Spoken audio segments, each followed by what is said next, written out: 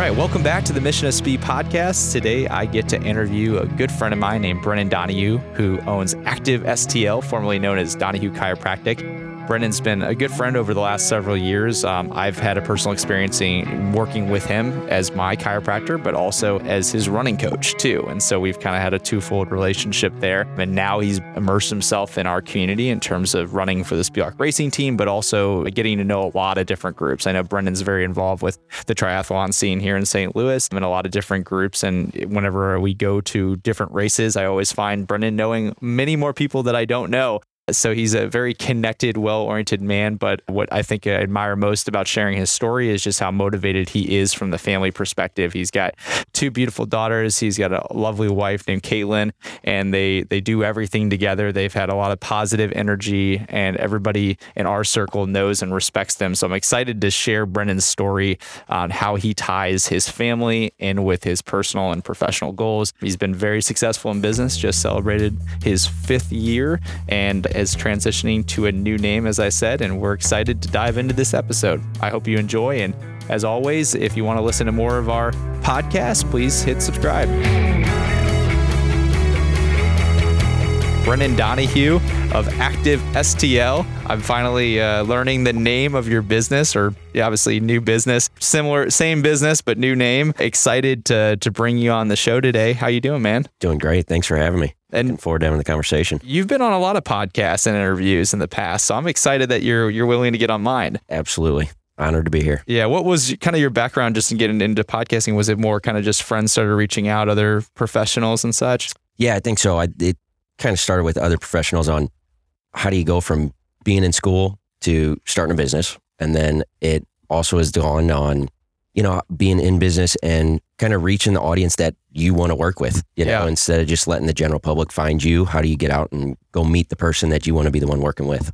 It's I'm sure it's fun to kind of revisit your story too, right? Just to kind of talk about yourself and, not in a gloating way, but more of like, wow, I actually have done these things, or I do have some expertise. I think it's good. It's good to reflect. But it's also, I just love having the conversations, because if somebody picks up one little thing, it makes this whole conversation kind of worth it. That makes sense. Well, you're so humble. So I always get excited about an opportunity where I can like drill you with questions that you can't run away from or have other people in the room to distract yourself from. So I'm excited to have this piece here. But we've known each other now for several years. We were talking about that last Sunday, but I feel like our worlds have kind of connected in a lot of different ways in terms of just getting started with knowing your dad for a while when I was working at Big River. And then obviously being introduced to you probably maybe 6 years ago or so, 5-6 years ago. Yep. And now being able to obviously build out that professional relationship to a friendship, which has been a lot of fun. So it's cool to see you. I'm proud of you in terms of your business being as successful as it is, but also cool. I feel like we're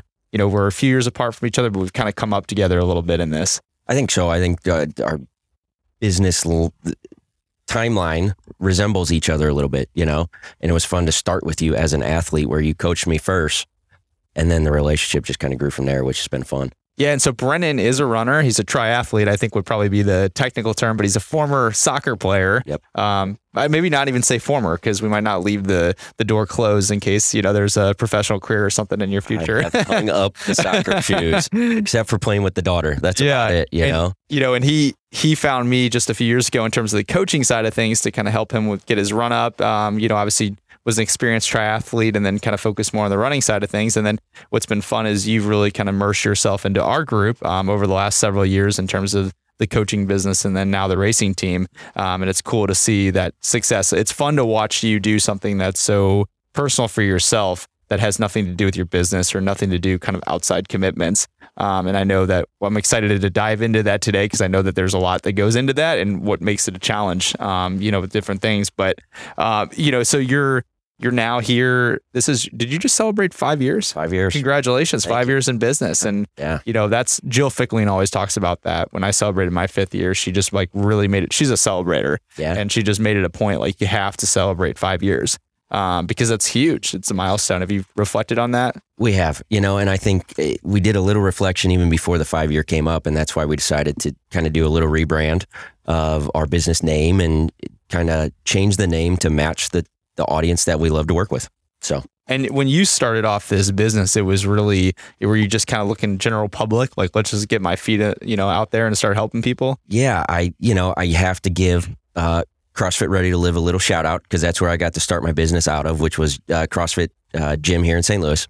And Kevin Vaughn was great. He let me, rent some space. I started getting my business, my feet under me a little bit, and then it moved to the space. But yeah, it started as I knew I wanted to work with athletes, but I didn't know what demographic specifically. Yeah, it's because it's been interesting just even to see your evolution, because I know that you're not just working with runners, but you're working with all levels, all abilities. But then you've also been very successful with the common day person, which I think is something that, at least we try this just in terms of like on the running side of things, it's different, but it's almost being able to be as a coach versatile and being able to help somebody succeed if they're run walking, all the way to somebody who's, the ability of somebody like Krista Staley, who always listens to my podcast. So we got to shout her out. Thank you, Krista. But, you see you're trying to find those ways to be able to connect with the broad audience. And do you think a lot of just working with kind of the, general public and things like that helped you be able to kind of keep those skills and then obviously have this opportunity to now work with a little bit more of the elite side? Yeah, I think so. I think, in reality, I'm a little bit of an introvert. And so I take time to watch videos and learn a lot about many broad topics. Being in business has forced me to kind of become the extrovert a little bit, and get out and meet more people and talk to more people. But being the introverted side, understanding concepts has always been an easy thing for me. I would say I was never like the bookworm. I was, let's go out and look at motion, study motion, understand how things fall into place. Then how can we apply that to this individual that is in front of me on whatever they're trying to achieve? I love that. So your background being obviously in soccer, you played in college at McKendree University, and that was something that, you were passionate for several years, and having that athletic background, I believe you played volleyball and other sports growing up, but then, you get to college and you have to kind of figure out like, well, what am I going to do with my life? Can you talk a little bit more about that transition of realizing that maybe sports chiropractic was the kind of the place you wanted to go with? Yeah, I started as an athletic trainer. And I think that was a great place, but by the time I graduated, I knew I did not want to be an athletic trainer for long. It was long hours traveling. I loved being around the athletes. But I just knew that there was something bigger and better for me. I then dove into a pool head first and hit my head in the bottom of the pool. Oh, gosh. It was a friend's house that I thought had a deep end. Well, come to find out, it did not have a deep end. Okay. And so that then led me to the chiropractor for the first time. Kind of got me fixed up really quick, and that started changing my direction a little bit. I was looking at PT school. I then decided that I would make a last second pivot and go to Logan here in St. Louis and go down the route of chiropractic, knowing that I wanted to be on the sports or athletic side of that coin. Do you remember your first experience just like going into the chiropractor and like what your maybe expectations were going in? Yeah, because of the injury, one, I was scared. Two, I was hurt, and I couldn't even shower because the water hitting my skin was so intense. Like I just rang my bell completely. And I had no idea what to expect, and then after the first visit or two, I was like, okay, I can get comfortable with this now. I know I'm walking out better than I walked in. And then I started doing some research on what all chiropractic is and does and what it, the things that we should stay away from also. Yeah. That's amazing. Well, I love about your story, and I've just even like read your website and, I've heard, just even other injuries, were kind of led to your inspiration and wanting to help people. But I think it's so cool because I think a lot of times people stumble into their jobs and maybe they find success and they enjoy it, but maybe there's not as much of a personal tie to it. They're not as passionate. And I mean, do you think about that a lot where you like, you're actually kind of being able to almost like solve a problem that you had and now you get to do it for other people? I do. And I think that the problem solving is what I enjoy the most. And that's why I can relate to so many people coming in with an injury. It's not just certain models of health are a quick turnaround, right? Lay down, do the treatment, out you go, right? I think if we take the time to slow down, digest the problem, maybe not reflect just where the pain is, but see why that pain was there, that then helps me feel like I'm pursuing my vision a little bit more of how to help people a little bit further. You talk about the strength of being an introvert. I mean, a lot of times us extroverted folks, we go really fast, so the process can be a little speedy because we're looking for the result. And then, maybe to your advantage is being able to kind of take that extra step, like you said, to really dissect, think, and just shows that we can pull from both sides and there's a value in those things. And I think it's funny because it's not funny, but when people are hurt, they don't want to hear that they need to take time off, right? And being on the more patient side of things at times, I have to remind people like a few days isn't the end of the world. Like, let's see how it comes out. But then you know, it's funny. I meet a lot of those extroverts that are like, no way, I gotta go. And we gotta find a healthy balance of how to meet those people where they're at, you know? Yeah. You don't want to tell a runner that they can't run. No, that's, I was trying to avoid coming out and saying that, you know? I'll say it for you. You know, there's ways that we don't have to, but I'd say, even just working with your clients, there's probably less than a dozen people I have had to tell truly take some time off. I would say that there's less than a dozen. That's pretty good. You know, good. I think that, you know, and I'll say it on behalf of myself, not on behalf of you, but I think the biggest challenge for a lot of runners is that we become so consistent in our routine that it becomes it's our daily life. Yep. You know, it's like drinking coffee. I've said that on podcasts before. And I think that's an issue for a lot of runners because when you tell them that they can't run, it's almost like telling them that they can't do something that's a part of their identity. Yeah. And I think it's unfortunate that people get hurt. You know, I've had my injuries, but I think it's the best thing for runners, especially those who've gotten into it maybe as they've gotten older and it's become their kind of new routine, because it's so easy to kind of almost like obsess about it. And this becomes like my reality. I love it. And then you don't really realize that like running could be taken away from you at any point in your life. And what are you going to do when that day comes? Like, you know, hopefully it doesn't, but do you have like a backup plan? Do you generally enjoy your life? Like you have to learn how to actually like to get up on a Friday morning when you can't run at 6 a.m. Right. And I think that's, you know, I mean, so many people that are endurance athletes, I don't want to throw everybody in this bucket. So I'm going to say this as cautiously as possible without upsetting people, but oftentimes they're trying to hide something else, right? Yeah. You know, whether that's anxiety or depression or eating disorders or alcoholism, right there.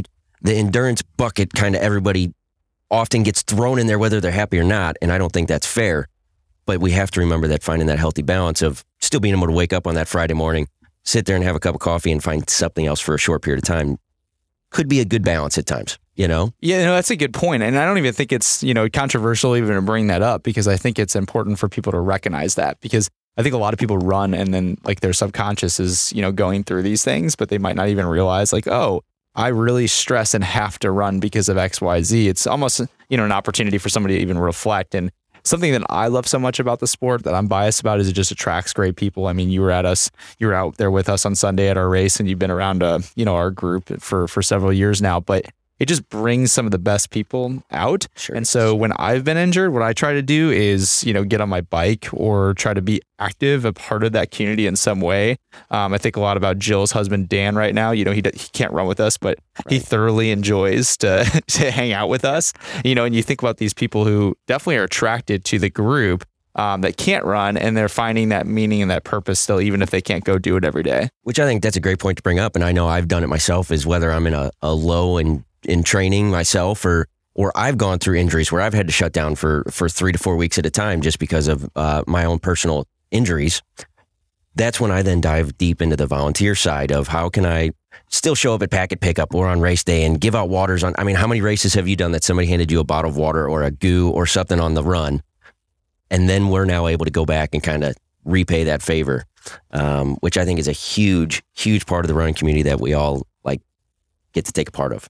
No, definitely paying it forward. And I think you have to like actively talk about these things, or else you don't really even realize that there is somebody, you know, these self-service. It's kind of like being in a, you know, bougie hotel when you're running these races sometimes. And you just kind of think, you know, give me my water or whatever the case is. And it's selfless people that are coming out and helping you. And so how much would you say, like you've kind of talked a little bit about this, but just your experience as an athlete, whether that was collegiately, high school, or now as somebody who's active and consistently, is that impacting the way that your care is? And then also like, is that impacting how you're evolving with your care?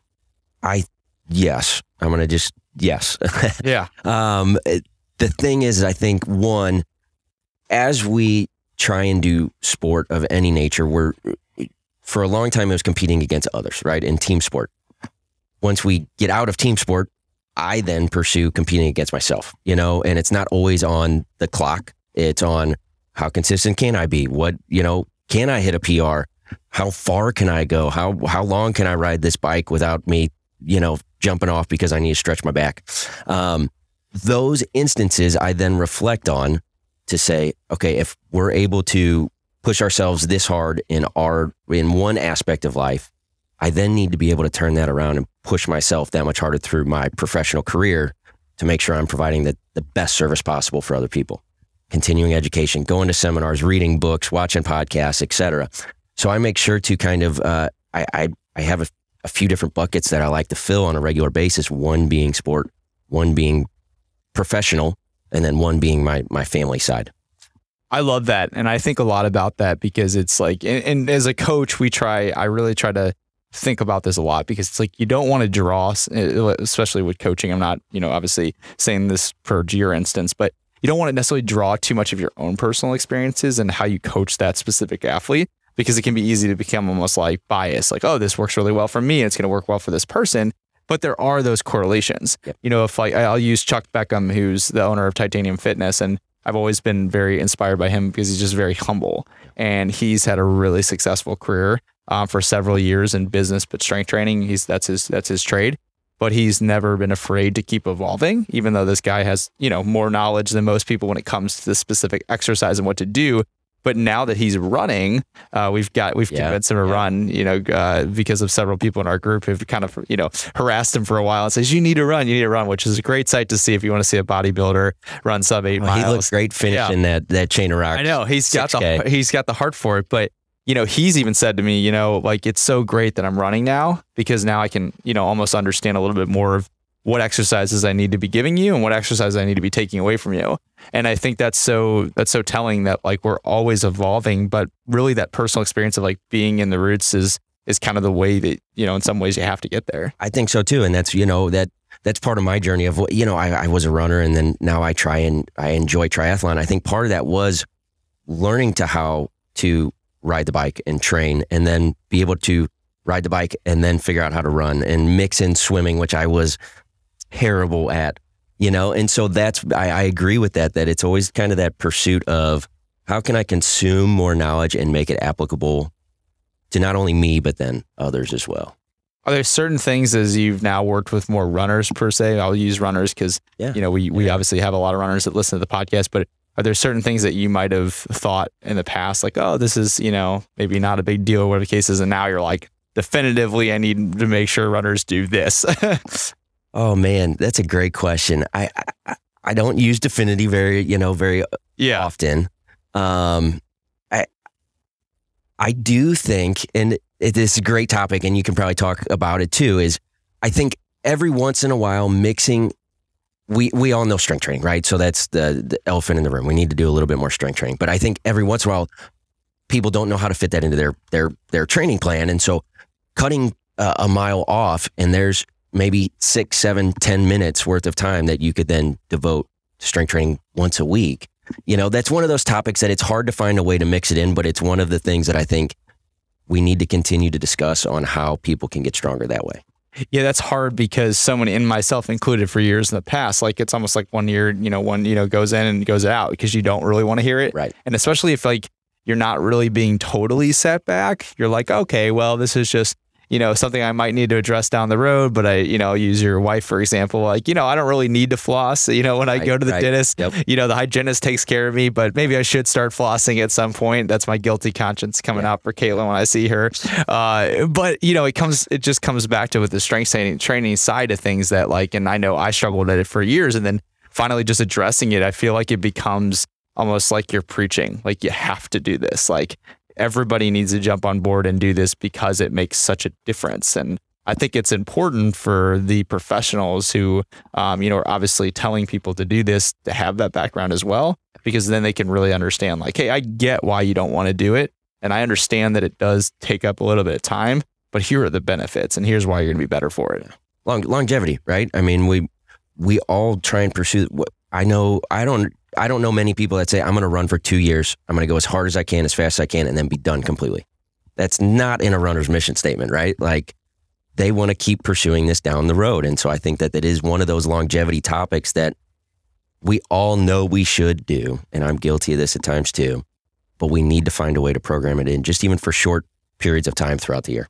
And I think it's hard too, because you get a lot of people, especially from my demographic, is that, they might come to me as empty nesters, or they've had their kids and now they're kind of in a period where they can focus more on themselves again. And just the nature reality of that is typically, unless you're Sonny Ta, you're going to be probably maybe in your 40s and 50s when you're kind of going through that. And maybe you have now more energy from a motivational standpoint than ever to train, but your body isn't 100% where it was when you were 15, 20 years old. And so there's that conflicting, my mind feels younger and healthier than ever, and my body can still do great things. Let's not take anything away from that, but it's going to have to almost work twice as hard on these other things to make sure that you can kind of keep the two up together. Right. And I think without getting too technical here on this conversation, it's as we get older, right? Ligaments and tendons get dehydrated. Then we go to run. Then people end up with these tendinitises because the tendon doesn't sit right. But if we strengthen the muscle, that then helps lubricate the tendons down farther away where they attach to the bone. We then avoid some of the tendinitises as we go. So that's kind of that's why it happens later in life, right? The younger people get away with it without doing this. And then one day all of a sudden they're like, I don't understand why this hurts all of a sudden. And unfortunately, it's that slow progression that builds over time. Yeah, you think about that like when you're in high school and like what you could get away with. Could recover on. Oh my gosh, no sleep, right? Yeah, you can throw. You throw anything at high school kids. Sometimes it's like I'm constantly amazed. I'm like, how did you do that yesterday? But then you think about yourself, and you remember being sore, but you don't ever remember being like injury sore. Right.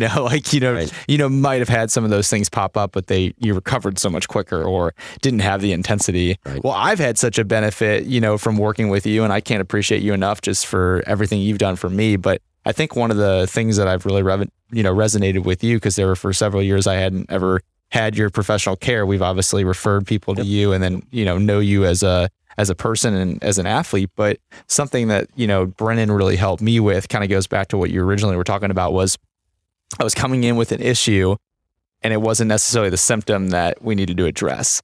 It was a much bigger issue. And now that we've realized that it's my back, it's come to a point where, okay, like I know the right exercises to be doing, I know the right things, but it's a constant reminder, like I never in a million years thought I had back issue, and now we're realizing, wow, the back problem is the root of everything. It's shutting your legs down. It's such a humbling process to kind of go through. And then having somebody like Brennan who can kind of sit you down and say, okay, this is what you need to be doing. Here's the maintenance that, can happen as you go when you're training harder. Just that perspective. And I think something I always try to tell my athletes is that when they go see yourself or they see another medical provider, whether it's a PT or chiropractor who's doing a little bit more hands-on than it would be if they're seeing their kind of their MD or their practitioner for their yearly visit, I just tell them, you might not feel like you need to see this person a ton, and the good ones like yourself aren't going to tell you to come every week or every day. They don't want you to come, but there's a great resource to having that person almost as like oversight. So that if, I know for a few of my athletes, it's been really helpful because they'll tell me, hey, you know what, something's coming on a little bit. I had an issue this weekend, and it's not a big deal, but maybe if we didn't have this partnership and people to work with in terms of medical providers, maybe I wouldn't think too much of it. I'd just be like, oh, that's too bad that you're having that, ice, whatever the case is. But then the opposite is they can come in and see you, they get in quick, and then all of a sudden you can assess, like from your running perspective, okay, you know what, I know their level of training. I know what this is. It's not a huge deal, but you know what, Mark? The weekend long run's not a priority this weekend. Let's get ahead of it. And that's such a big advantage from a coaching standpoint, because then you can, as long as the coach, in my opinion, trusts the person that they're working with, you can do more for your athlete than you can just do for yourself if you're trying to kind of navigate those times. Yeah, I think so too. And I tell a lot of athletes, I'm not the coach, like I'm not going to dictate how much you are running or not running. I'm going to talk about, here's the pros, here's the cons. You guys go weigh where you're at in your training cycle on when we should push forward or when we shouldn't, And so that's the fun part of the conversation, is that I'm not like, okay, go run 12 miles and tell me how you feel. Like, it's like, I communicate with you on, here's where this athlete's at. Let's see what you think on if we should progress them or not, And I think that's something that, coaches, I'm sure chiropractors deal with this. I mean, anybody, nutritionists, anybody that is in a position of power per se, or like is assigning specific programming for somebody in health and wellness. I think it's really easy to build up that ego. Like, my plan is what's going to make this person successful. And so I've seen it before where certain coaches aren't really receptive to outside help because if I'm going to have you now look at my athlete, well, is that going to kind of crush the trust of me and my athlete or whatever the case is? And I think far too often, that collaborative, partnership isn't being utilized because of, coaching insecurities or training insecurities. And I think that's something I'm always kind of preaching to people, especially that are kind of coming up in terms of coaching or, in these health and wellness fields. I'm like, you've got to be partners. And I'm sure the same for you. It's like, everything from the medical standpoint of being able to help that athlete, but there's probably some stuff from the running perspective that you don't know yet. And then you value when you talk to me in terms of like, I can understand what they're being diagnosed with, but I don't necessarily know if that's okay.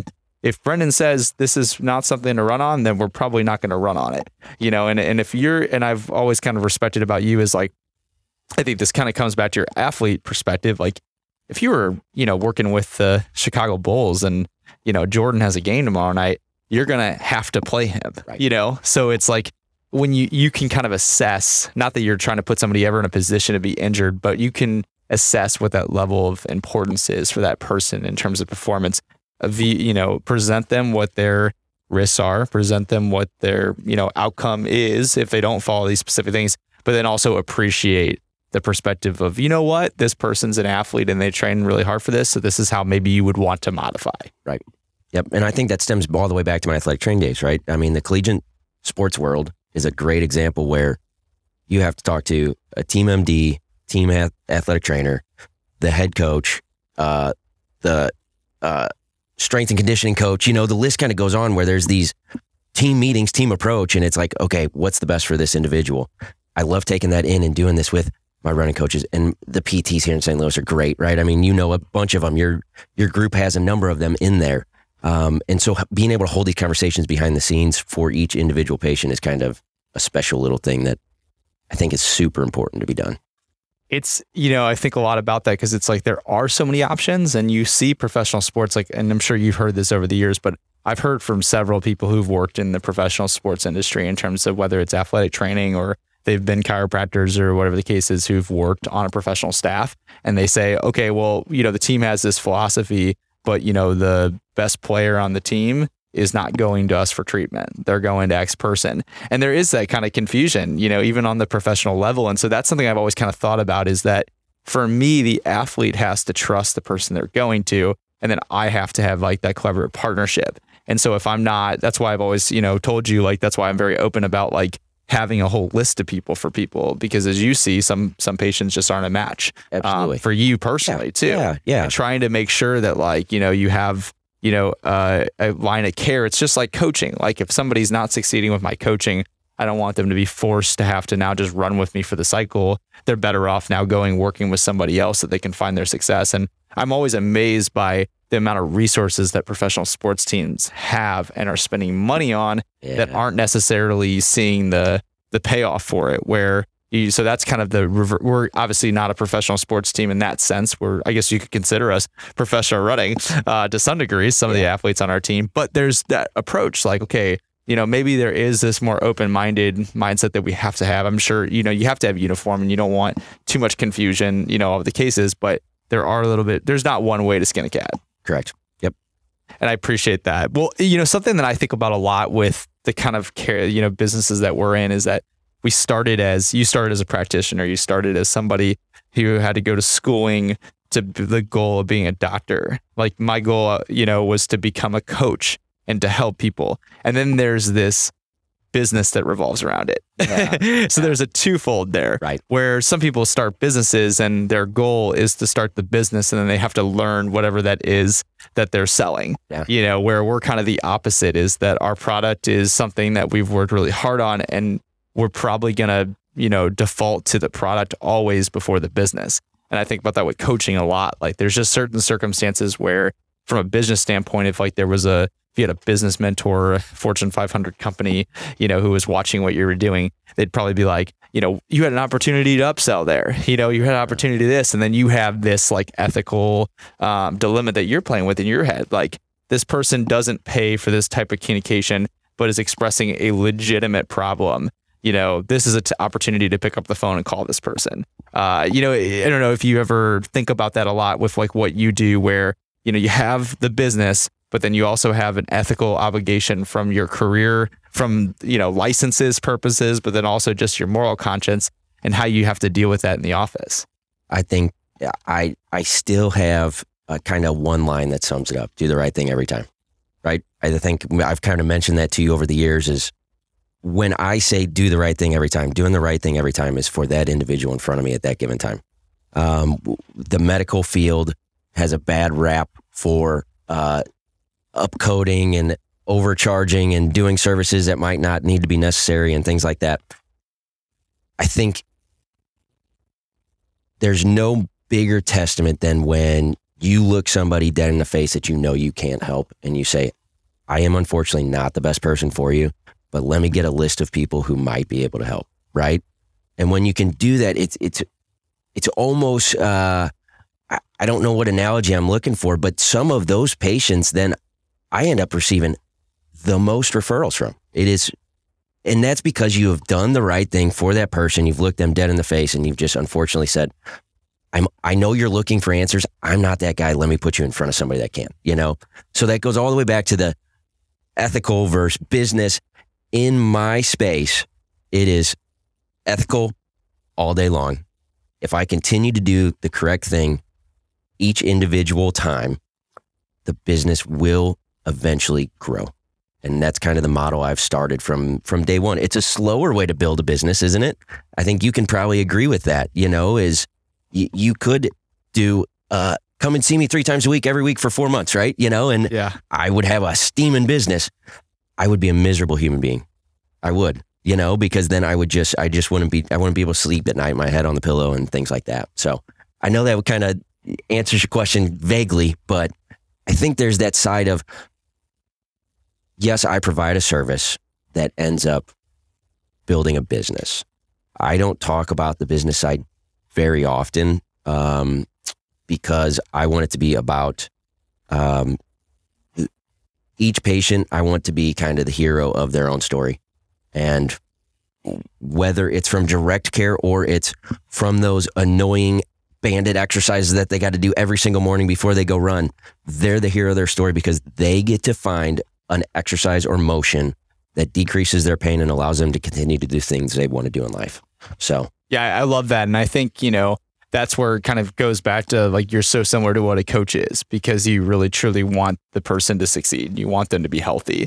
And it's not a hard choice to make on deciding on that over, trying to get them in upsell any day of the week. Cause it's like seeing that person happy is better than you getting an extra X amount of money in your pocket. And I've always kind of said that about my business. Like, I almost like I love business, and I think we're in the same in this sense. Like we both love the podcast around business and things like that and the inspiration behind it. I almost want to go now, like invest in a different business that I'm not working in, and then like play business, like play CEO, go through all that different stuff. And then just always recognizing like what my business with Spew Out Training is, where it's always going to be, less important about scaling and more important about customer service, and I think that's something that it's kind of probably maybe you wrestle with this a little bit, but as we've both had more success, you run into these questions of like, there's only so much that I can do. And then you have opportunities for your family that, can really present themselves, like,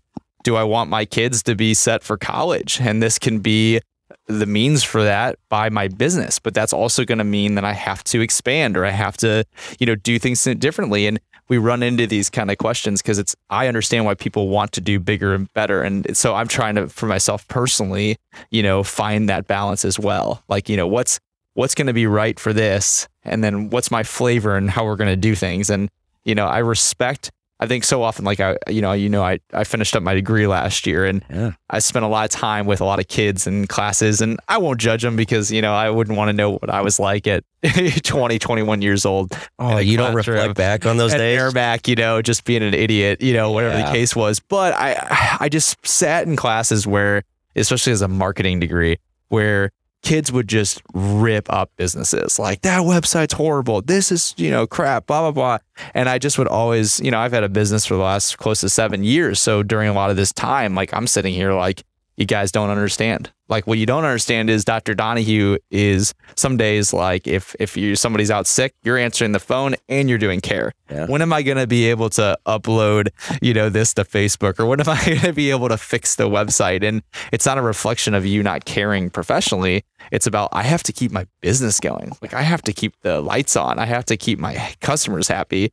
Do you ever feel like sometimes like you're doing an amazing job in terms of doing all the right things in terms of happy clients, success, doing the right things. But then from the business standpoint, being like, I am 6 years behind everything I need to do. And then you get back up and you're like, I'm still behind.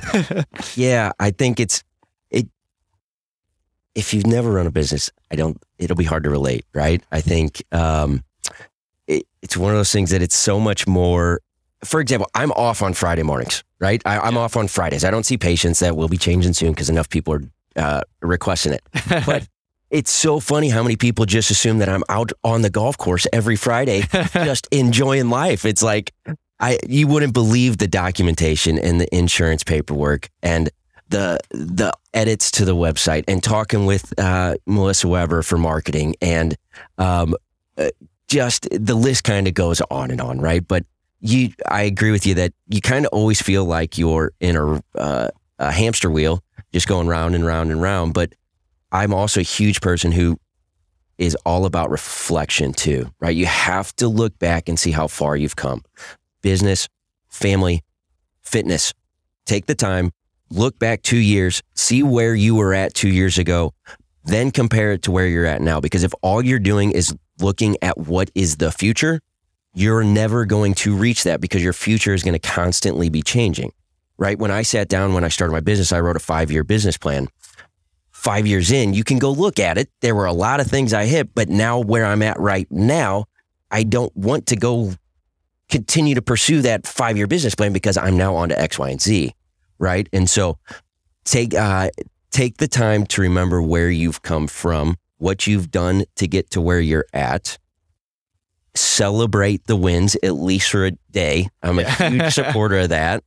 And then wake up the next day and go hit another goal, right? And so I think you can probably relate. We look at the future and it's crippling sometimes, I bet, right? As a business owner, the stress, the anxiety of where I should be, where Dr.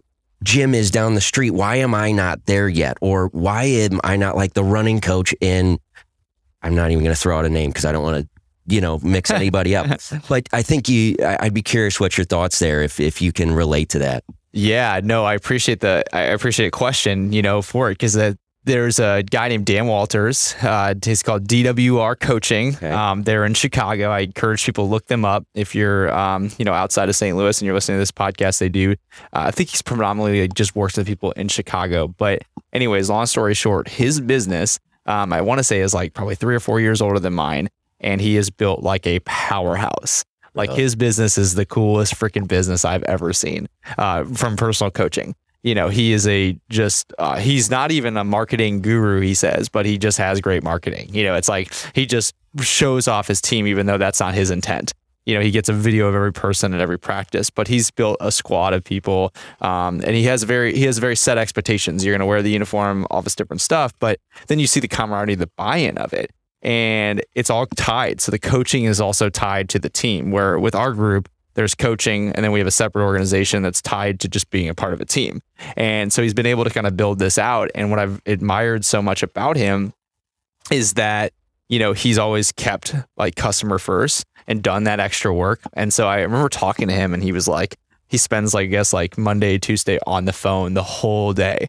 But like, have you ever talked to another like chiropractor or somebody who's a mentor and they're using the same things that you tell people every day, and it's getting you, and that like they're coaching you, and you're like, I love it, I feel it. Like he was on the phone telling me like, dude, you'll be there in a couple of years. He's like, I love what you're doing. I love what you're building. He just met me. He just saw my social, and I'm thinking myself like, there's no way I'll ever be like him. And now, like, one thing that stuck out so much to me was he said, like, when he first started his coaching business, they just started bringing a couple people to races. And the goal was just like, let's just be present. Let's just show up. Kind of what I always say to you, like, if you build it, they'll come. Yeah. And that's a humbling approach to have, because it's one thing to say, I'm going to do this. And then it's another thing, like, to actually have to do it. Like, we early on with our racing team last summer, one of the first runs that we hosted here from your office, which has been great. Brennan will sponsor one once a month. We'll come here, we'll run from the office. We had 4 people in that photo, and people don't understand, like, and we're a very new organization, but now we have like 20 to 30 on a Sunday, sometimes more, especially when we come here. And you realize that you started with 4 people and you started with a very awkward photo, and you're like, is anybody going to come? Like, am I making the biggest mistake of my life? But you see these other people who've done it and they've grinded it out. And that's why I think it's important, like why I talk to people like yourself, as I want you to share your story even more, so that somebody 5 years behind you can realize that, like, kind of like what you're saying is, like, maybe they can sit and reflect a little bit more and realize, you know what, like, I can get there someday. Like, I was talking to a really successful college runner yesterday on the phone, and she's looking to kind of like get into business. And I just said to her, I was like, when you were in high school, like, you were phenomenal. Like, she was runs at a major Division I university. And I'm like, if somebody at a major Division I university still talked to you on the phone or whatever the case was, would that inspire you, even though you knew, you were that good and you're going to get recruited? She's like, yeah, oh, absolutely. She's like, I wouldn't have thought I was going to be them. And if you're watching from our perspective, you're like, yep, you'll be, better than 99% of people when you get to college. But when you're in the other phase of it, you just don't know what you don't know. We all deal with the same things without knowing it, right? Yeah. Like, if you don't take the time to read about this topic, you don't understand. The guy outside right now has the same stresses and anxieties I do. It just depends on how you deal with it, one, but also how many notches on your belt. How many years have you been going through it? Because I'm going to handle a stress that comes up in the office a lot better now than I did when I was the first month of practice. Everything was a fire then, right? And now it's like, okay, is this an A, B, or C fire? Oh, it's a C fire. We'll handle it on Friday when we have our free time. Oh, it's an A fire. Let's handle it right now. But we all go through those same things. We just assume because somebody has a bigger platform, or they have a better website, or they have a bigger following, that they don't deal with the same exact not circumstances. Everybody's circumstances are different, but the same level of fear, right? And that's a big word that I think a lot of people use. But I just want, and I share that because I think a lot of people need to remember that, right? As they're chasing down, as a runner, you're chasing a PR and you see somebody who did the same training plan as you, maybe hit a 5-minute PR, but you didn't. That person could potentially have been running for years and years prior to you. So their aerobic base was bigger. They just finally had that one breakthrough. And so if you keep putting in the work to build that aerobic base, you eventually should have that breakthrough. And you can probably relate to that more on the running side. But I think, and I think that applies to everything, whether it's running, it's business, or, anything that you do in your life. The reality of it is, like you said, it's cliche, but I mean, I think I'm constantly inspired by these podcasts. And even though, like, Ed Mylett, I always use him because I listen a lot to him. I feel like I'm an Ed Mylett junkie over here, but he's always saying the same stuff. Yeah. Like, it's not anything different, and that's not disrespectful to him. It's more like, he has a different way of saying the same inspirational stuff over and over again. You hear the same inspirational story from the same person, and I dig it up every time. I'm like, I want more, I want more, I want more. And you know what they always say? Well, I'm insecure and I like to work hard, and it's just about being consistent. And it's like, we have this conversation here together, and I'm like still fired up about it, because it's like, if you get it, you get it, and if you don't get it, you don't get it. And I think it's just, the reality is, like, if you think this stuff is boring, then you gotta if you want to be successful, you have to find a way to love it. Because if its consistency is boring for you, you're gonna have a really, really hard time, because you're gonna find a lot of different things, and you're never gonna stick to one thing, and you're gonna watch the other person next to you have that success. And I think it applies so much professionally, I'm sure, for like what you do, where you have to be incredibly consistent with your care across the board and do the fundamentals. If you skip the paperwork, that's gonna cut your bottom line. If you skip the opportunity to greet every person or set your expectations of those different things, like, then you can't go do what you do best. And I think that's something that's sometimes overshadowed for people and they don't necessarily understand that. I definitely think it is. And here we talk as a team a lot that each person who walks through the front door should be greeted the exact same, whether they are the president of the United States or they are somebody that is struggling in life and is having financial struggles and they admitted that out loud. It's that person should still be greeted the same. They should still be talked to the same in the same type of tone. The same type of exam should be done. The same type of treatment should be rendered, as long as, with some variables in there, right? Yeah. But it goes back to just treating everybody the exact same. And if you can find a way to do that and put everybody up on the highest standard possible, it's just going to what is that? Raise all the boats. Yeah. Raise it. High tide. Yeah. I'm struggling to hit that one.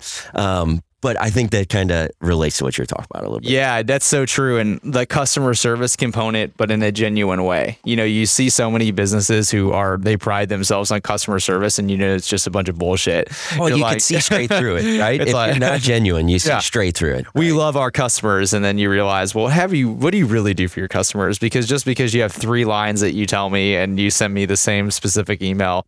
And I think that's so important. Like you said, you have to take that extra time regardless of what you think. And something I think about a lot is, and this is a philosophy that I've had since day one of starting my business. But, when I first started my coaching business, I think I wanted to be successful. Of course. I mean, who doesn't want to be successful? Who doesn't want to load up their list of people and be able to have notoriety? And I would be month 1, month 2, just kind of thinking, and it was growing quick, but I was like, I need more. You're thinking that in your head. And I had always stopped myself and be like, you realize that if these 12 people didn't work with you, you wouldn't have money, you wouldn't have money for food. You wouldn't have XYZ. These people who are your customers are the ones that are keeping your business afloat. They are your business. Yep. And so I think a big mistake businesses make all the time is they focus way too much on, and not that I'm, Melissa, if you're listening to this, she's a marketing, advertising guru, so she will be listening. Not that I don't think there's a value in going out and finding new clients. I'm a huge proponent for that, obviously, and I know that's a very important thing in terms of scaling your business and bringing in, people for you. But more of the mindset as a business person, I think you have to always remember the most important person is the person that is right now, consuming you or has been a part of your community.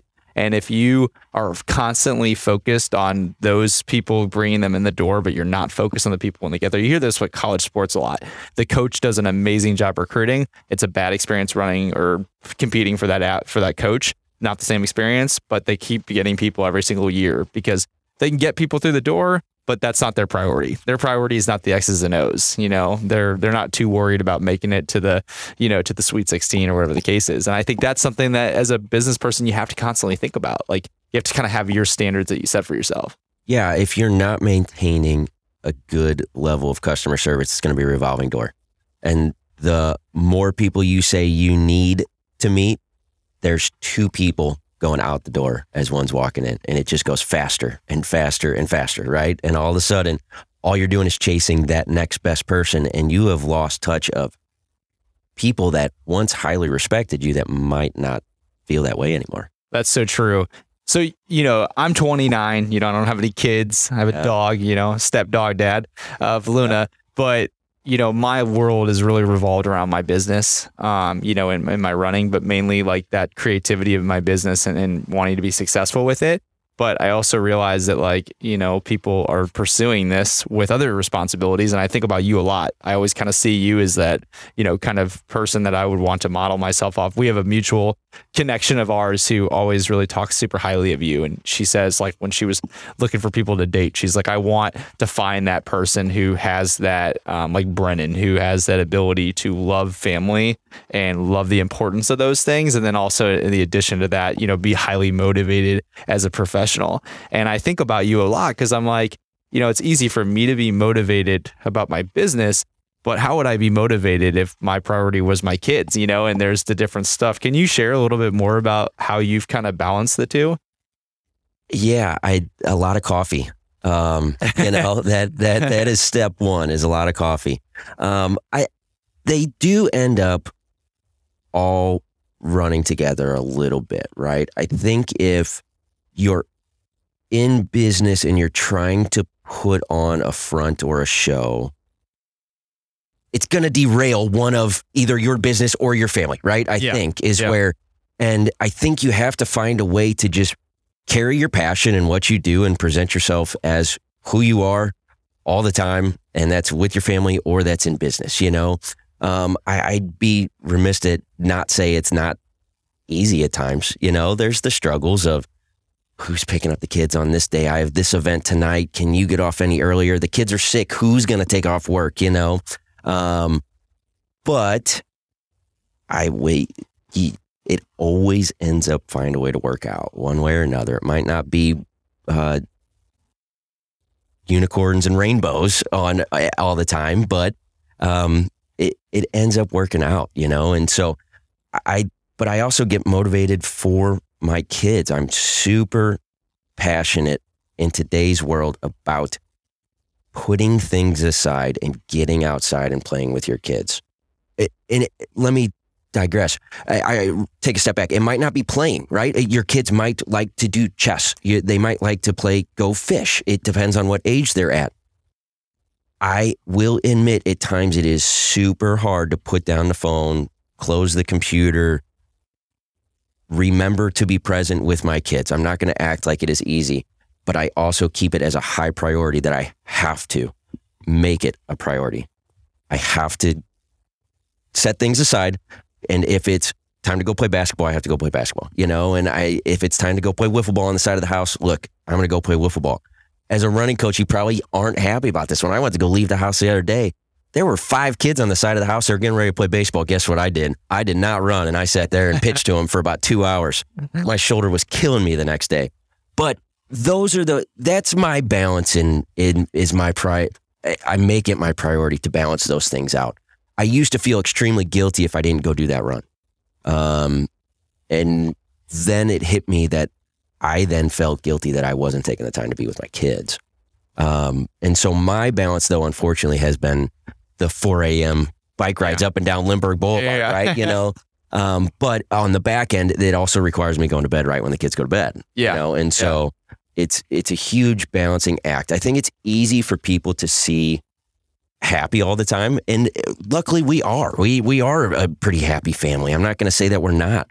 But there's those hard times too. And I'm here to remind people that we hit the same struggles. We just try and find a way to forge through them and come out the other end. I appreciate the transparency because I think that is something, maybe it's kind of like, our conversation from a few minutes ago where you're in business and you're like, oh my gosh, that person 5 years ahead of me, I could never do the things they're doing. And then to hear like what you're saying, where you're having that success from a family perspective, but also realizing that there's these challenges, but we're able to deal with those challenges and be successful. And something, if you've ever been to Brennan's office on a non-specific day that you're working, where we're doing I guess you are working on these days, but when we do like a team event or something and you host from us, you're going to see the kids running around here. Yep. And that's really cool to me because it's like, I think back to my childhood running around my dad's office, or, my mom has a business and just being a part of that, and never really thought like anything of it per se. I remember my mom started her interior design home staging business, I think when I was like 9. And I spent I feel like I spent almost a decade at Home Goods, in these different Marshalls and all these different stores, going out on our nights or getting in.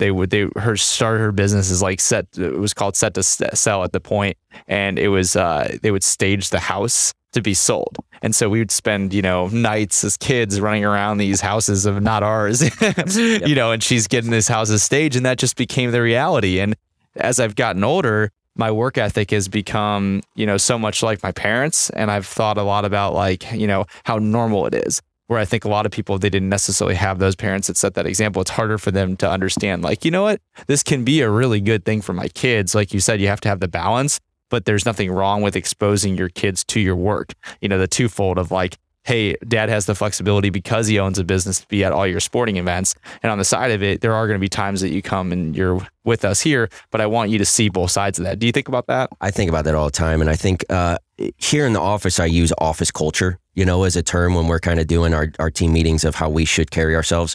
I think you have a team culture that you like to carry.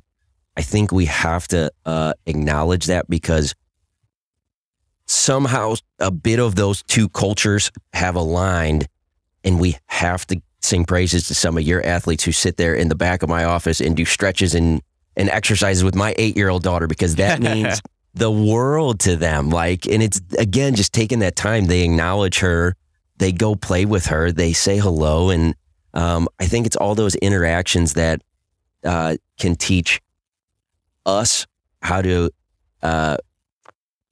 accept others, right? But it also teaches our kids on how to relate to other parents or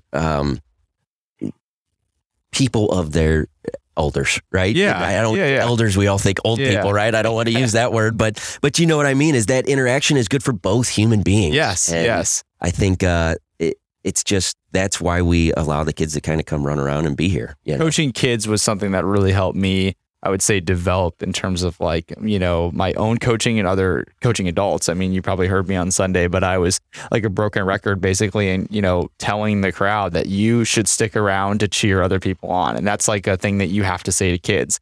And I've realized that adults need the coaching just as much as the kids do. And we miss it at such a fundamental point. We miss a lot of opportunities to help kids just become, this is just the norm. Yep. We had an athlete, who was on our runner. It's called Runner to Runner. We coached Ledoux and Clayton for several years, me and Sonny. And there was a kid on the team with Down syndrome. And when he first joined the team, his parents were like, I don't really know if this is going to be a fit. How can you incorporate him? And I was like, oh, we'll make a way, we'll figure out what that works. You might not be able to run, the full distance of the practice or whatever the case is, but we will find a way. And it was really cool because he was with us for 5 years, and to see the progression of this kid, day one, everybody was scared to even go over the kid. And these are these are kids that are 6 all the way up to 14. Nobody's really interacting with him. They don't really know what to do. And we just had to, Sonny and I had to basically be like, okay, so we're going to specifically, or organize somebody to run with him every single practice, or do the warm-ups with him. And, really ingrained that this is a part of our team. We're not going to, we're going to be as inclusive as possible. And maybe these kids are being experienced to something different for the first time. But because it became this part of our lives, they're experiencing something totally new for themselves. By the end of him running with us, it was like a constant fight to try to get people to actually come run at the practice, because everybody just wanted to run with him, and do drills. And that was amazing. And his parents were just blown away by it, because they were like, what an experience for this kid. He started off, not really knowing anybody, and, kind of not sure if this would even work out. And now it's like, man, how many people are you going to have at your high school homecoming party or whatever the case is? It's exciting to see that. But I think about that a lot when I try to coach, or even just thinking about your kids, an example. I know I've worked with Morgan, on stuff, but also just in general, I feel like when I was a kid, and I've said this to you a lot about Morgan, but Brennan's daughter Morgan, if you ever meet her, she's it's like a 40-year-old trapped in a, what is she now? 7 or 8? 8 years old, 8-year-old body. Yeah. Because she is so passionate about working hard and so passionate about being successful, and she cares about it. She's, here she's running these drills in the back of our, runs and things like that. And it might look like it's a joking thing or goofy, but to her, that's a big, serious moment. And I remember as a kid, I used to play basketball, every sport in the backyard from my early days. Talking to myself in the yard and thinking about these things, and it developed me in so many different ways. But when I was in 8th grade, I had a goal for myself playing basketball, and I was one of the goals was I wanted to be 6'5". That was a goal, by the way, which is not an attainable goal when you talk about building smart goals. But I had all these goals on my wall. There's not a lot of 8th graders, 7th graders that are thinking about goals and all this different stuff. I was taking myself so serious, and so I think back, because whenever I feel like a lot of times you talk to parents and all they talk about is, and I'm not a parent, so I can't even judge this, but it's just you hear a lot of things that are overwhelming. You hear how horrible it is and all the mayhem, and you don't hear about the stories that I can remember of having a great childhood, of like how fun it was. Like it wasn't 90, especially as like, these early developing ages, obviously there's a lot of things that, were tough. And I'm sure my parents took a lot of sacrifice, but there were a lot of great moments. And I feel like we don't often highlight those things. And then as the result of it, if you don't have kids, you don't even communicate with kids because you're like, don't know what to do, don't know how to talk to you. And so that's been something I feel like is really important for me, especially when we're ever here, is like, let's make sure that Morgan feels like she's a part of the team on this day, because there's an experience that she's going to have. And it's not even necessarily about like, oh, trying to do the right thing. It's more like she's a human being that's in this room. Why would you not talk to her? Right. Just because she's 8. And I personally, I think it goes back to those different buckets that we talked about. On the family side, we hold talks about, okay, even if we're struggling, we got to show that we can work hard, right? If we're feeling sick, as long as we're not going to make other people sick, we got to show that we have to get up out of bed. We have to do the dishes. We have to do the laundry. And those are part of our family values that like, we don't want it to be militant by any means. If anybody knows me, I like to have a little fun and kind of play around. And we show that side too of, okay, chores are done, let's go play. But that it goes back so much to my upbringing on how I was brought up. And it's when it's time to do the work, we have to do the work. If you commit to a sport, you're committing to that sport. That's all there is to it. You don't get out. There's no walking away. There's none of this quitting or sitting down crying in the outfield. Not going to happen in my household, right? Until the end of that season. Season comes to an end. You still don't want to play. Okay, we'll move on. We don't have to go back, but I think because of we're so many both parents are working in today's world. By the time we get home, we either one, want to be our kid's friend, or two, we're so darn tired that we just don't want to take the time to do it. But that's part of, when you asked me earlier, I have a kind of a fitness, a business, a family, and those are my buckets. And those are kind of the topics that we dive deep into. And that goes back to my reflecting, right? That's amazing. That's amazing. It's cool that you've been able to kind of identify those things, and it's not a surprise because you're successful in what you're doing on both sides of things. But I think probably sometimes it's probably hard, just trying to see how everything fits, right? Yep. The organization behind it. And then, like you said, like having those goals specifically business wise that you want to feel, grateful for and excited about, that aren't going to take away from your marriage or not going to take away from your kids' time. And I've always kind of, hoped if I have kids down the road, it's like, I've always thought about this as like, I just want to make sure that my business was never so important that I missed a basketball game or something, because that to me is and to my fault, like, up to this point, I've missed big moments in a lot of people's lives because of my business. But I almost justify it as like, you're not my dependent. It's like, not that that's selfish. It's like, my legacy will get my support, but not anybody else, no peers. So I appreciate the honesty there. Well, I have a couple just like, kind of hot hitting questions for you, just for our people to listen to that aren't very hot hitting or controversial, but more of just some insight, I think, from your professional standpoint that maybe, will help share a little bit more intel on what you do in your, in your walls here, but also inspire them maybe to come in and see you.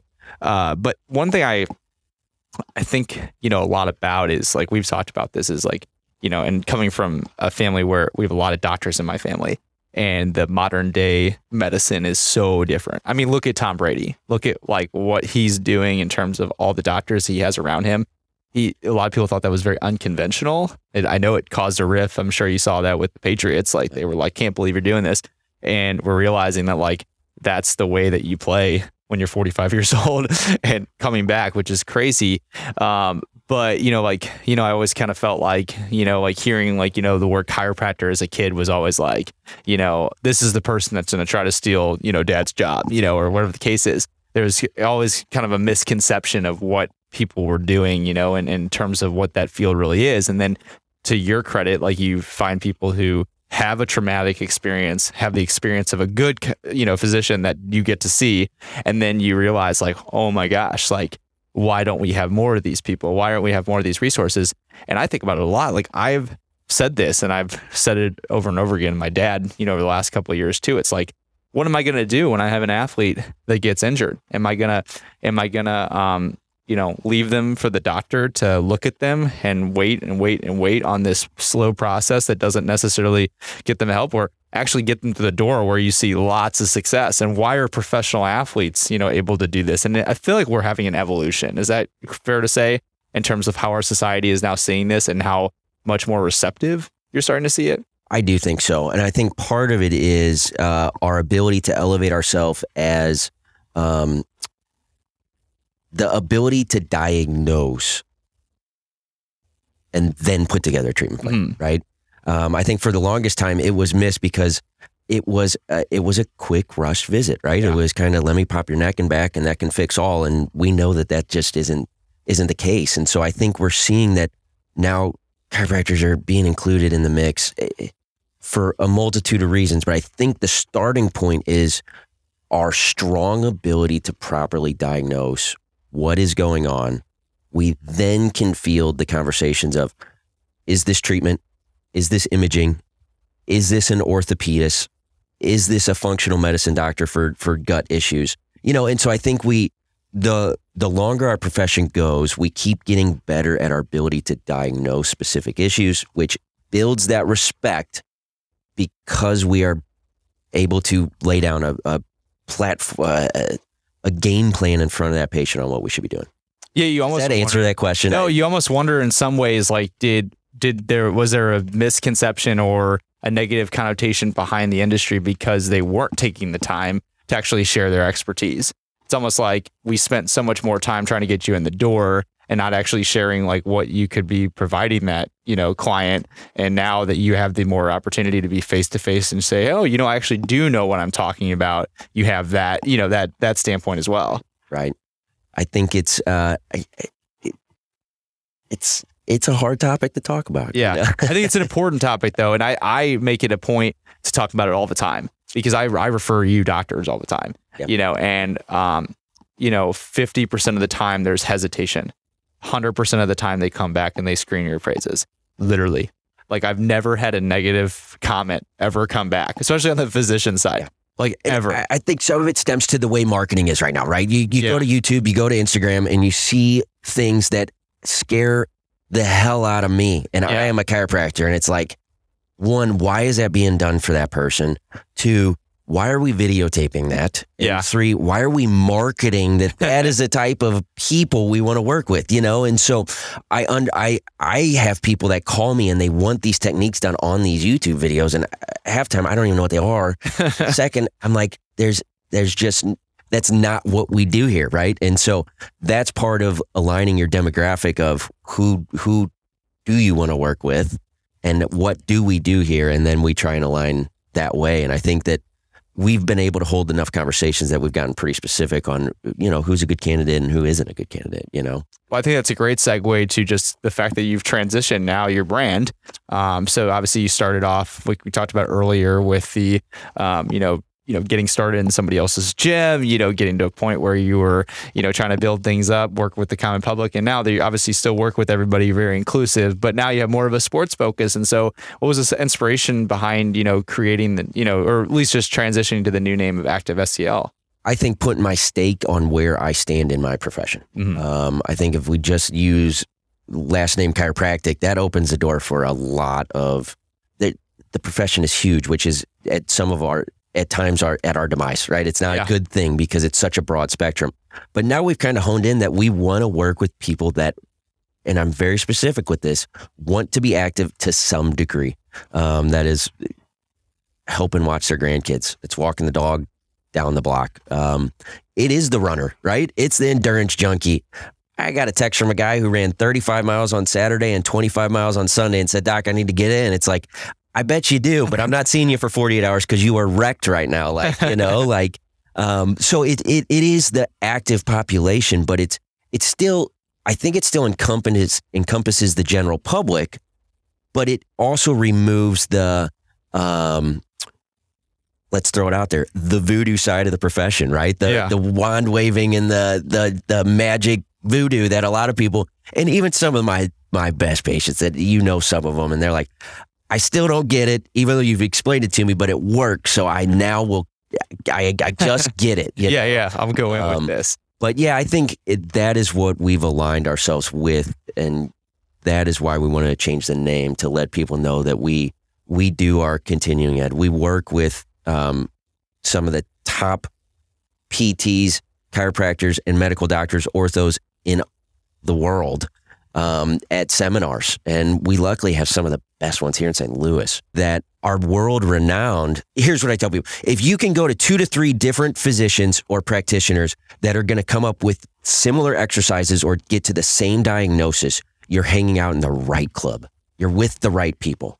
All right. It might not be what you want to hear, but it's also, if you're then going to a different person and it's like an off the rails type suggestion, might be practical, might not. Let's get a second opinion. If the second opinion is that way, then again, it goes back to across different professions, people are aligning to specific techniques and abilities to treat and diagnose that are respected across multiple platforms.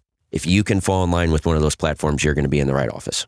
And that's why you're not, that's why you're seeing this collaboration in professional sports. I know I kind of picked on them a little bit, but there is, like you said, there is that, importance behind, like you said, aligning yourself with the right people with anything that you do, whether it's what you do specifically or just in general. It's the mindset of like, we can all get better together, the collaborative, partnerships. And I think often, like, especially in the run coaching side of things, it's like, what I am giving you isn't anything that like isn't seen out there from successful coaches. I have my own flavor. I have some different things that I do that I think are important, but ultimately I'm following the line of what I believe is to be the right line that thousands and thousands of coaches agree with.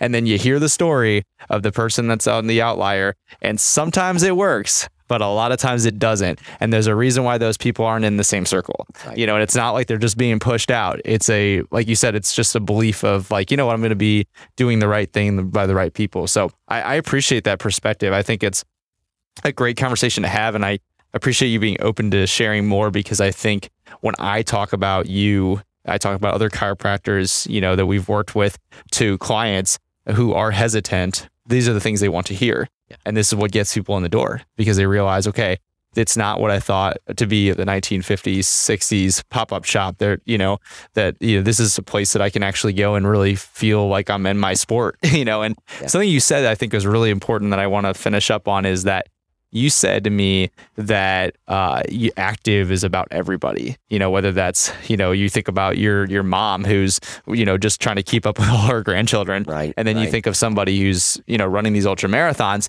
But I think about that a lot with running too. It's like, just because somebody's goal in running isn't to be a sub 4 miler doesn't mean that that's not really important. And for people like me and you, we're health ambassadors. We're supposed to be promoting health and wellness to every single person on the planet. So we need to have and we'll just put it for what it is. We have to be salesy about health to our society, because if we do not exercise, you will not live as long. It's scientifically proven that way. And I think that's something that I think about, like for people like you and me, is that a lot of times our industries get too exclusive.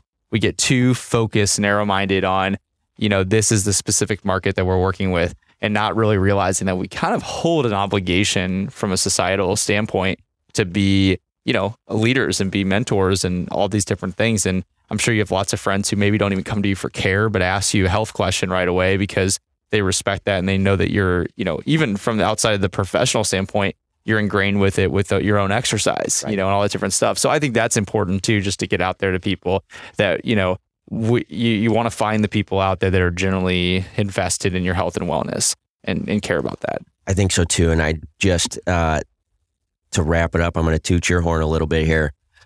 I talked to one of those people that was one of the last people across your finish line at your 6K. And for those of you that weren't there, Mark was handing out awards for the people that had finished. And he took the time to stop and cheer anybody that was coming down the bridge across the finish line in, no matter what time or place or anything like that. I got to talk to one of those ladies, and she said she thought that was the coolest thing she's ever experienced, because usually by the time she crosses the finish line, there is nobody there. They're ripping down the start or the finish line. There's no water to be handed out. And so you literally preach what you accomplished what you just talked about. And by being that ambassador, you changed the outcome of somebody's entire race on one given day. Well, I appreciate that. And the quick backstory behind that was Runner's World came out with an article just about a couple weeks ago. And this is funny because I wrote a blog about a post that I didn't even get to read because it was paywall. So I didn't even read the post, but I still wrote an analysis on it. And the post was runners, it was something along the lines of like the title was like, it was clickbait, but it was like, you're not as supportive as you think you are. And it was on Runner's World. And when you first read that, you're like, screw you. Like, do you realize what I do professionally? I'm not supportive. And then you really think about that. And I didn't get to see what the article wrote about. What I could imagine is that they weren't really saying that you're not a supportive person, is that what's the experience of the person that's in the back of the pack? And what is that? How is that different than what your experience is up front?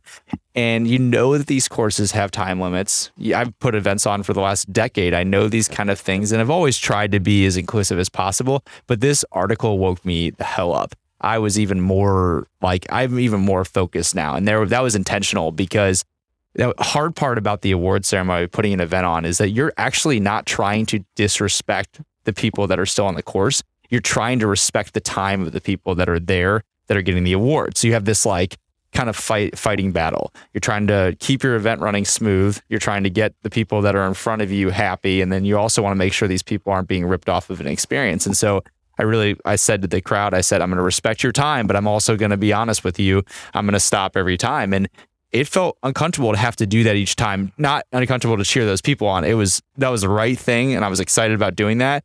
But it felt uncomfortable in the sense like, what if people just get fed up and then they go home and then there's nobody cheering for these people? The goal is. And so it's that concept that I've been trying to think a lot about. And so I appreciate the compliment, but it's also something that I've had to like deliberately work a lot about. And it also wasn't something that just came easy to me, because my experience with racing is I usually am in the front and I don't have any idea what it looks like, after it's done. But then I think about like, if I did a race and I didn't get any of the perks just because I was slower, does that make any sense? Is that any fair? Yeah. And so I know it's a hot topic in the community because, there's a lot of people that feel kind of misrepresented. We actually had the chance real fast to talk to a participant afterwards. And he said, do you want constructive criticism? Because we had lots of positivity, but I'm like looking at it this, I want constructive criticism. I don't want to walk away with just us being so great. And he said to me, he had a great experience, but he's like, do you want constructive criticism on how you score the teams? And I said, absolutely. Can we get on a phone call? And he said on the phone call that he felt like he meant nothing to his team because he wasn't the first top 5 runners. And I was thinking, well, we weren't trying to do that to be exclusive, but you know what? It was exclusive for that reason. Like, we're not deliberately trying to do things because we don't want you to be included. It's just the way that we think. And so if we don't have these conversations with people who are actually experiencing it, we can't make that progress. And so that's something I think a lot about, whether that's with myself and what I do or for what you do in your practice. I know that there was a woman who came to see you who's a mom of one of the people that was a mutual friend of ours. And she had such an amazing experience with you. And I think you just literally just got her back to life, had nothing to do with her trying to go run a marathon. And so that to me is super cool. So I know that you do the same in your business. And I appreciate you just sharing so much about yourself and about what you're doing. And hopefully people can listen to this podcast and really resonate with a lot of things that you said. I would highlight a lot of the positivity behind you being such a successful family person as well. I don't want that to be lost in the message as well. As like, that's something I think is, when I think of you, and I honestly will do this in terms of, if you're cool with it, your artwork for this podcast is going to be you and the family. I have a good photo of you guys, because that's what I think about. I've never seen you go into something without you including them. It's just like they're tied to you. That's a part of your identity, which is really cool. It's very humbling. So thanks for taking the time. And if we want to find you on social media, can you find Active STL out there? You can, activestl.com, and then Active STL on Facebook and Instagram, and send us a message if you have any questions. I appreciate you having me on. It's been so fun to dive deep into the community, be a resource, whether I can help or not.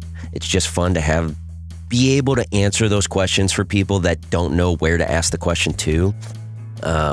So I just appreciate your support along the way, and it's been a fun conversation. So. It's exciting, and I'm looking forward to the follow-up, interview in a couple of years or so, where we can be even happier, and hopefully we'll have more problems that we have to solve. That's right. They're going to keep coming, aren't they? Absolutely. Thanks, man. I appreciate it. Thanks, Mark.